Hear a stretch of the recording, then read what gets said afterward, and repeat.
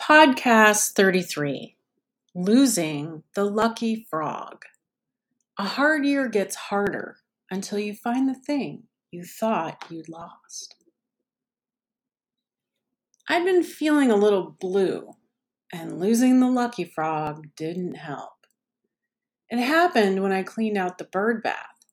The lucky frog sits on a broken paver in the middle of the bird bath, and I'd set it or dropped it somewhere when I scrubbed the green slime from inside the bath, switching out to a fresh stone for the birds to perch on. I looked everywhere, in the ferns around the bird bath, all over my little cleaning spot near the house. The lucky frog had vanished. That made me feel bluer. Isn't it bad luck to lose one's lucky frog? I certainly didn't need any more bad luck. This year, that had come in spades. My business, the one I'd owned and managed successfully for 7 years, was dying. A tech crash knocked out nearly all of our client projects in one fell swoop, and I'd had to lay off all 3 of my full-time staff. These were young people with great work ethics in a time when young people are not known for their great work ethics. 2 of them were from local colleges, and the one with the longest tenure had been my own student when I'd served as a visiting professor. Besides all of that, I was very fond of them, and letting them go was hands down the hardest thing I've had to do in my 30-year career.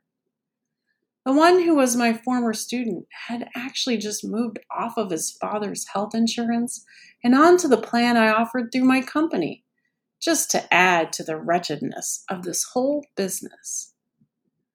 My husband had also joined me in this wild endeavor of mine. He was my first full-time hire, in fact.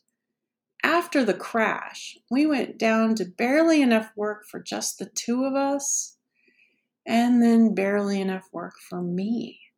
He was applying for jobs but hadn't yet landed one. We needed that lucky frog like nobody's business, but I couldn't find it anywhere, which was nuts and totally unfair, I thought. But I pushed on with the remainder of my morning garden chores. I dragged that hose as far as it would reach, stretching it to its end just short of our squash patch in the rear of the oblong quarter-acre property. To water the squash seeds, which I just planted the previous weekend, I had to tip the sprayer up into the air, arcing it over a row of garlic. This created a gentle sprinkle of water, which attracted an unexpected visitor. A ruby-throated hummingbird. He hovered at the edge of the sprinkling arc, so I held it still.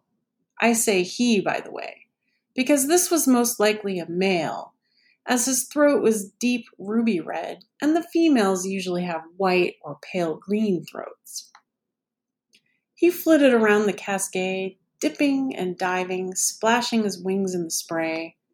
This went on for a good 5 minutes. My arm got tired, so I propped it with my other hand, not wanting to break the spell that held us there, the hummingbird and I, caught in this moment that seemed magical. Then it dawned on me. He was playing. We'd gone far past the point where this was just a drink of water or a cleaning session.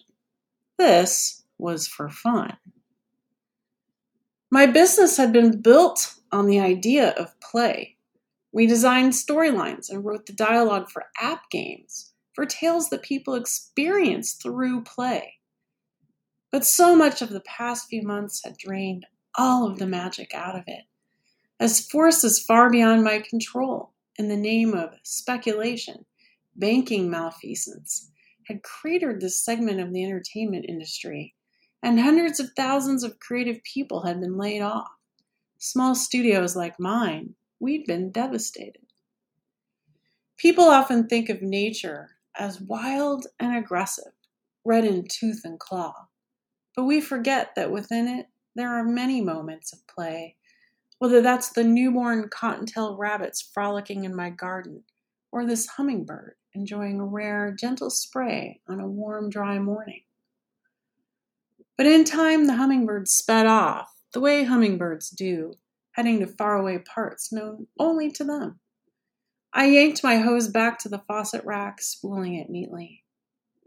There, on the ground, was my lucky frog.